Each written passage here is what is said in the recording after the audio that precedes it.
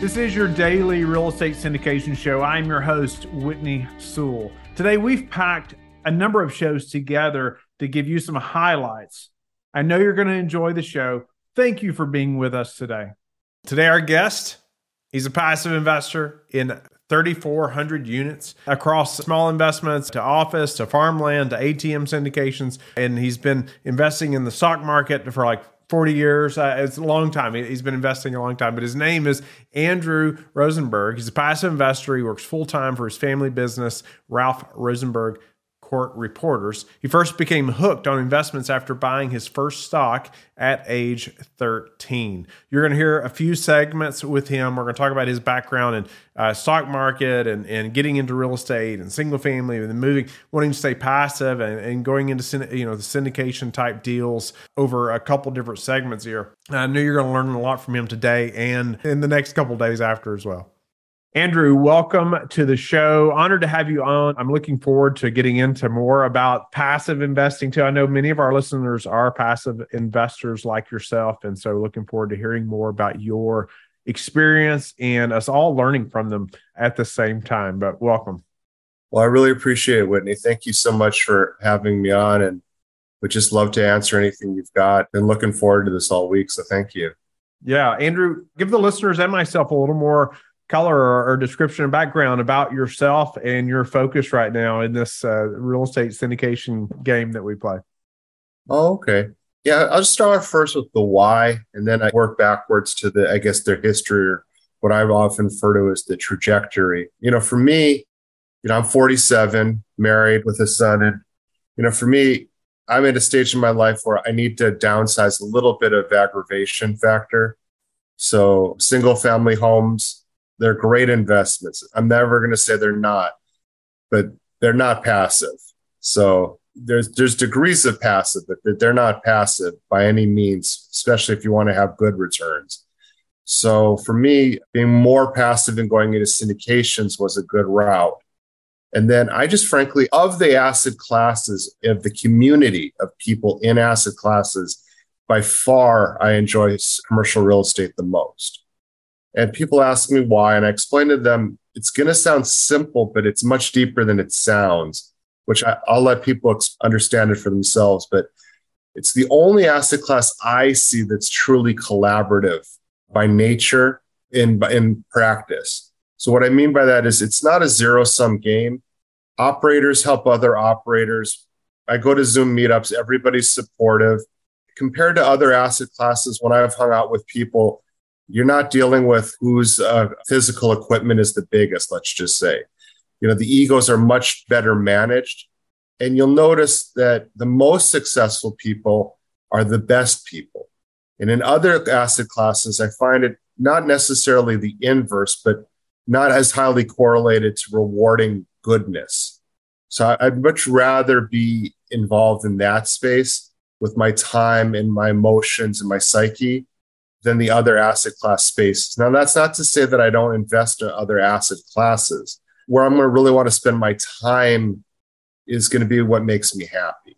I'm 47. I don't look that old. I'm a little bit gray here, but someone asks me, how long have you been investing? And when I say 34 years, they look at me kind of like, what?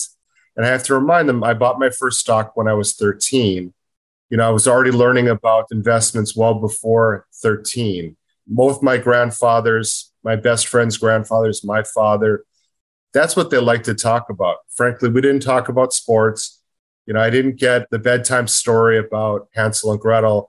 I got stories of the Hunt brothers trying to corner the silver market. It's kind of a recurring joke I tell, but it's actually serious. Learning about, my father telling me, it's not much fun getting a margin call at 3 a.m. because, silver's down. Just things you learn way before schooling or way before you would ever read about in a magazine I had already kind of heard about. So I bought my first stock and it was fun. And it started off, a good thing. And, mutual funds, equities, they're good. I've lost money. I've made money. That was all fun.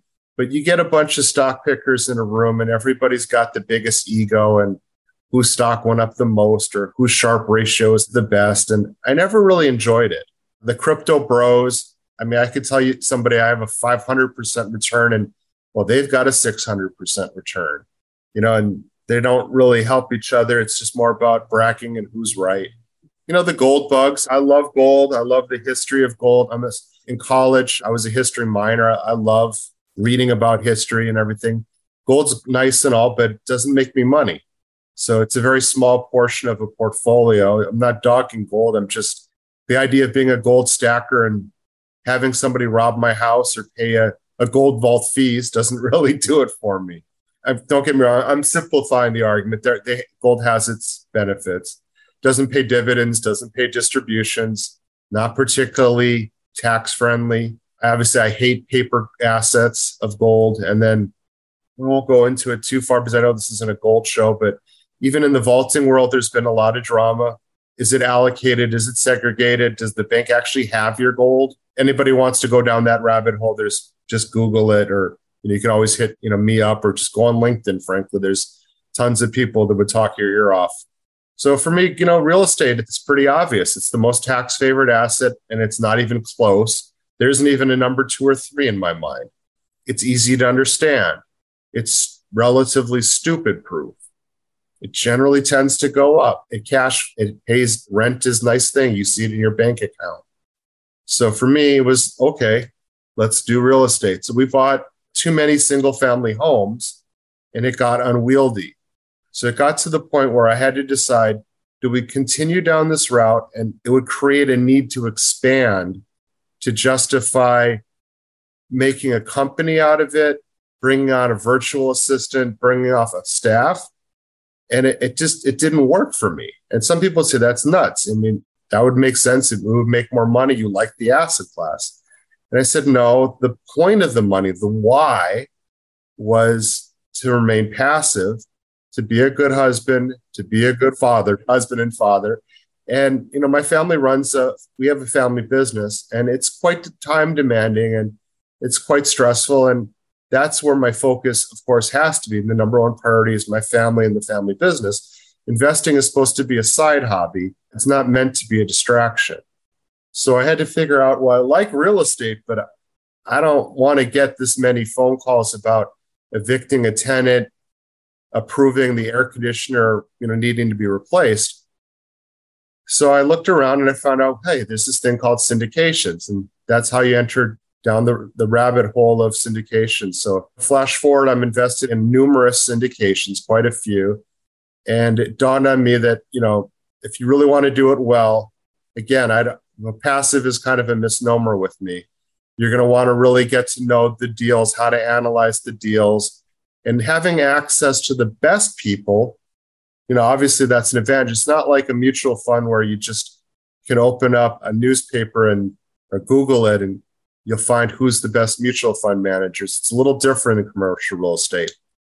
For viewers that don't know, the SEC, they mean well, but I think they cause more trouble than they help. 506B, 506C, we won't go in too long. I see you're nodding your head. I see your eyes getting it. The best syndicators, in some instances, you have to be accredited. Not everybody advertises. So some of the best deals are 506B, which means you have to have an existing meaningful relationship. So how do you meet these people if you don't know them and they can't advertise? So the only way to do that is to network, and network. And in the process of networking, you find out how little you know. And it turns out it's a lot of fun. So I go to consistently 3 to 4 Zoom networks a week. We have our own. And that's been the best source of both knowledge and increasing good deal flow. I mean, the point isn't to increase deal flow where I'm reviewing a new investment every day. I don't want to be doing that. I want to review good deals. And when you find your handful of syndicators that you like, know, and trust, you just want to have enough deal flow that, God forbid, I sell a house tomorrow. I don't want to be sitting on the cash forever. You want to have access to a good deal. I know I'm being a little bit overboard with emphasizing good deal, but yeah, there's no shortage of deals out there once you're in the know. That now the new problem has become, you went from not enough deal flow So how am I going to vet it all? And then you realize it's not all good. I'm not saying there's a lot of junk out there necessarily, but I'll just be polite and say there's a lot of average. And average right now definitely isn't good. 2 years ago, average was fine. Average was rents were just going to skyrocket. And whether or not you were almost a good operator, you were going to make good money. Warren Buffett has that famous expression that everyone loves. And I apologize to everyone who's going to roll their eyes. They've heard it before, but you only know who's swimming naked until the tide rolls out, right? And I think I might have inverted it when I paraphrased it. We get the idea that everybody's, like it's the same thing with the stock market or any market. You could be a Bitcoin fund manager, and 2 years ago, you looked like a genius, and now you look like an idiot. Did your skill really improve or decrease depending on the time period, or was it the time period? It's the same with if you had a tech fund and you were an equities manager. Were you really a good manager? Cough, cough, Kathy Woods, right? Everybody looks like a genius in a bull market. Now, I don't know what she's down, and I'm not just picking on her too much, but now she's down a ton. Is she a terrible fund manager now? I don't know. It's hard to tell really what she did. All she really did was ride a trend. We'll see. That's one thing I would advise people about real estate is if you're with the best of the best teams, they're going to make money. I've always found it weird that people get so enamored with these news headlines. It directs everything. It seems everybody does, right? How you feel every day is dependent upon the news headlines. Yeah, and I'm going to say something that's inappropriate, but that's my personality. So just bear with me. And anybody watching, I just apologize, but it's how I feel. Why am I going to read a 25-year-old's article about the economy or about investing who's living in her mom's basement? And granted, she graduated from an Ivy League college, or he graduated from Ivy League college, they graduated from an Ivy League college, to be politically correct. And they've never owned real estate, don't have any investments. Why do I care about their opinion? I just have zero interest. The mainstream media is just amusement for me. I call it fintainment. It's just garbage, frankly. To say a market's going down, okay, that's lovely. That meant bargains are harder to find. That doesn't mean bargains doesn't exist. Right. That kind of an absolutum or bipolar world is a sign of ignorance, stupidity, or psychological disorder upon a person. The best operators are not the same as the newer operators. Who gets the call from the broker for an off-market deal when it's a good deal? The person who's closed before, the person with more funds, the person with a track record. We all know lending is not created equal. You and I go into a loan, and Joe Fairless goes in for the same loan. Joe gets the loan before us. That's how life works. Life isn't fair. Never was meant to be. I'm good friends with Joe, so I may call him and say, hey, no, I'm just kidding. Yeah, Joe, stop hogging all the lending money. Okay. Yeah. You know where I'm going with that. It's like Warren Buffett I walk into a bank. Right. We're not getting the same terms. We're not getting the same rates. Obviously, I'm probably going to be dealing with underlings. 3 months later, I'm meeting with the loan officer. He's already at lunch with the loan officer. That's just called life. And I know there's things that you like to consider before investing in a syndication. Maybe let's talk about some of those. Then we'll dive into even some of the questions you like to ask operators and how you vet them. But what do you like to consider beforehand? I think the first thing that people need to understand is that it's a moving target, your education and your knowledge level. It never ends. It's not like you're going to have on stone tablets the 10 commandments of vetting a deal. You're not going to ask a syndicator every single one of these questions. I've seen it. Bronson Hill, who's a good friend of mine, I just adore him. I'm a little biased. I really like him personally. He has it on his website, I believe, I forget what it is, like the 18 questions you should ask. Lane Kaoka, who's a personal friend of mine, I think he had 25. Benjamin Yeager, who's a friend of mine, I think he had 99. And of course, I always tease him like, Benjamin, no one's asking 99. But he wanted to be exhaustive. He wanted to cover everything, and he meant well. And it's good. You have to understand that it's a moving target. A lot of this stuff will be covered in the presentation. One of the funniest things to me in the world is like my wife would spend 2 hours researching a washer dryer, which good. I don't want to buy a lemon, right? But if I ask her to watch a 45-minute webinar video, she's not going to make it through. Granted, it's just boring as all hell to her. But the washer dryer set was maybe $5,000 at the most. And we're talking about investing $50,000, and she doesn't want to watch the video. Fortunately, my wife never watches, any social media. And I'm just being tongue in cheek. I love her. But the joke is that most people will spend more time researching a toaster oven than their investments. Yeah. It's just crazy. I mean, you're going to some people will research the heck out of buying a new truck. Truck costs about the same as a syndication investment.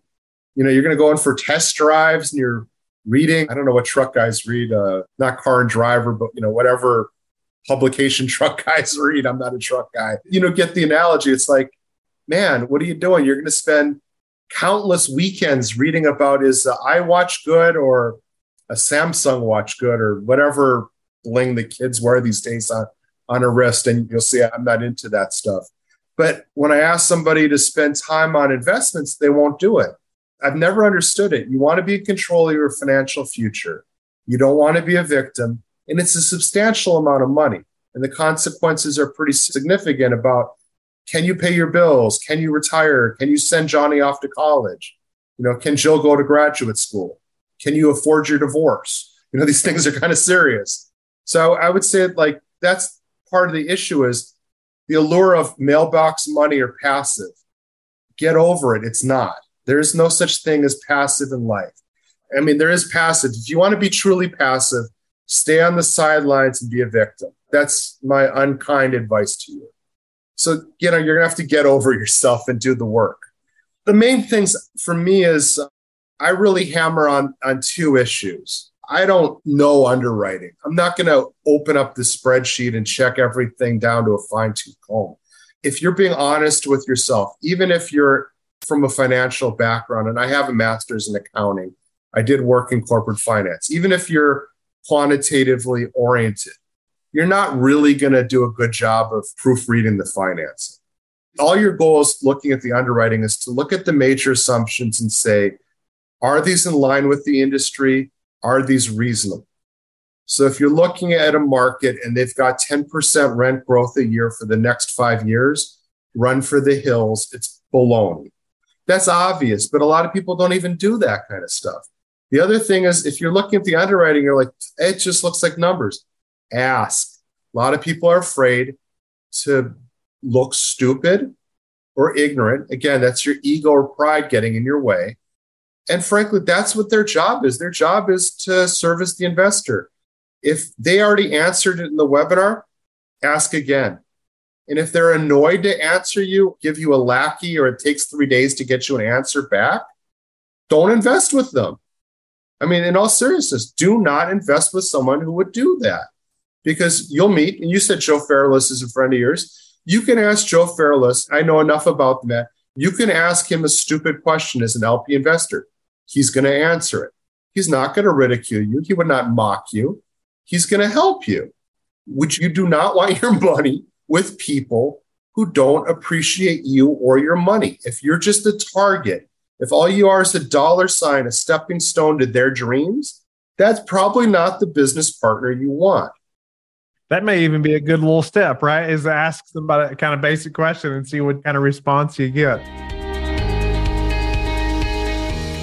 Andrew, welcome back to the show. Honored to have you back. Appreciate your time again. Well, we just had a few minutes still. I wanted to be able to jump in and talk about what's one thing that you would consider as a deal breaker in every transaction. I know we've talked about a few of those things, but is there anything that's like, maybe you've seen, or maybe you have an example of this in a few transactions that you've dealt with firsthand that you would say, hey, this is a deal breaker?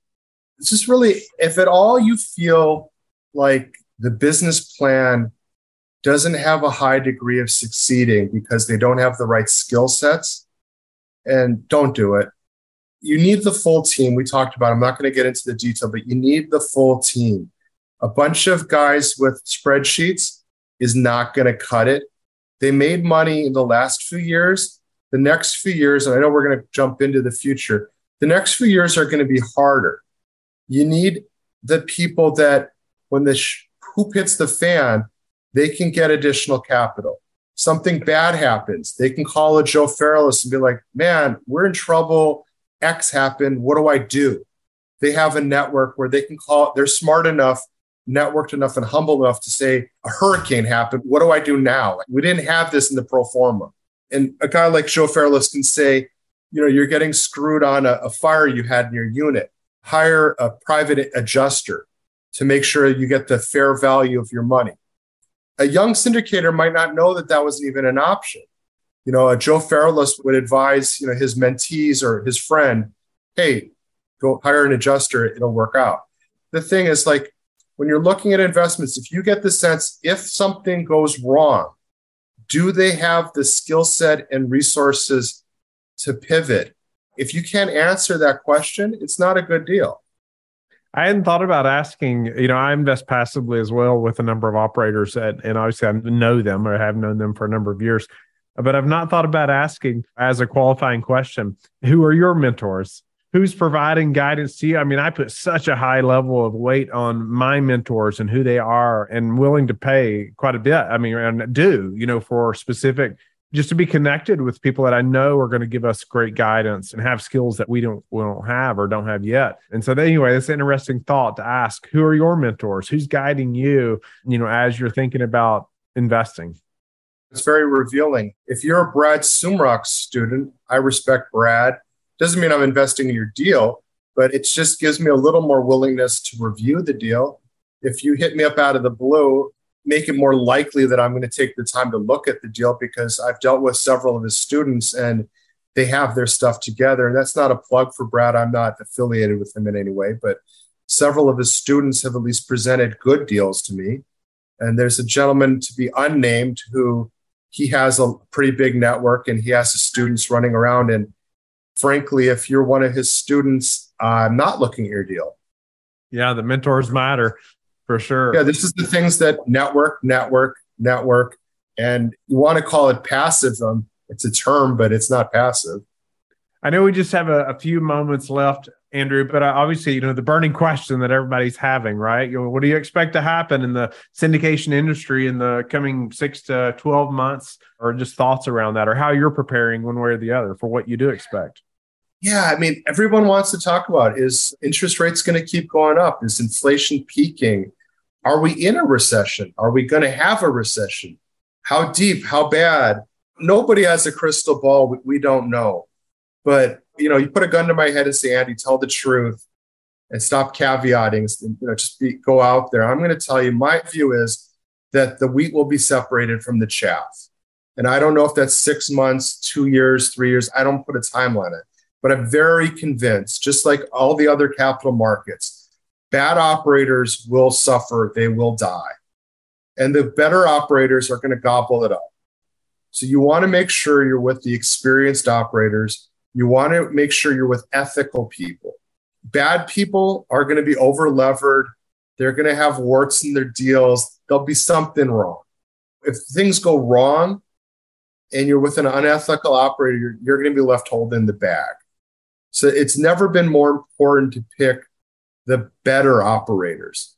Markets can go down, but a better operator is going to find good ways to reduce expenses. Bad operators are going to do things to reduce expenses that cause tenants to leave, and all of a sudden problems compound and you're playing the money pit game. So it's never been more important to pick good operators. And I really think there's value, there's opportunity, sadly, in chaos. The greatest wealth is made during bad times.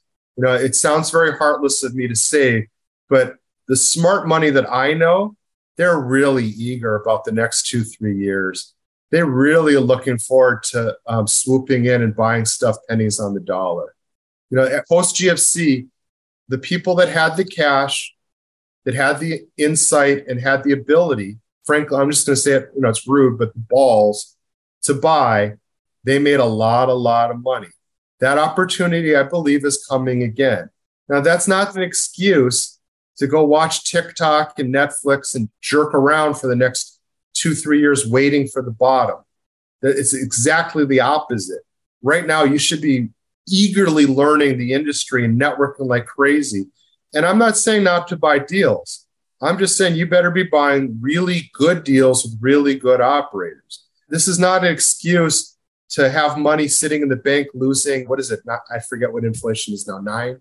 Let's just call it 8, 9%. Close, yeah. We're not giving you an excuse to fail. This is not an excuse to passivity. But yeah, there's going to be some wonderful opportunities presenting themselves. So I would say eyes wide open to opportunity, not to be scared or paralyzed. But, by all means, stop drinking the Kool-Aid. The party isn't going to go on forever. You're not going to get these 30%, 18-month returns. If you're reading that on LinkedIn and that's how you're picking operators, you're probably bringing on way more downside risk than you realize. And the same mistakes you made in Bitcoin and in the equities, you're just going to repeat in real estate. Thank you for being with us again today. I hope that you have learned a lot from the show. Don't forget to like and subscribe. I hope you're telling your friends about the Real Estate Syndication Show and how they can also build wealth in real estate. You can also go to lifebridgecapital.com and start investing today.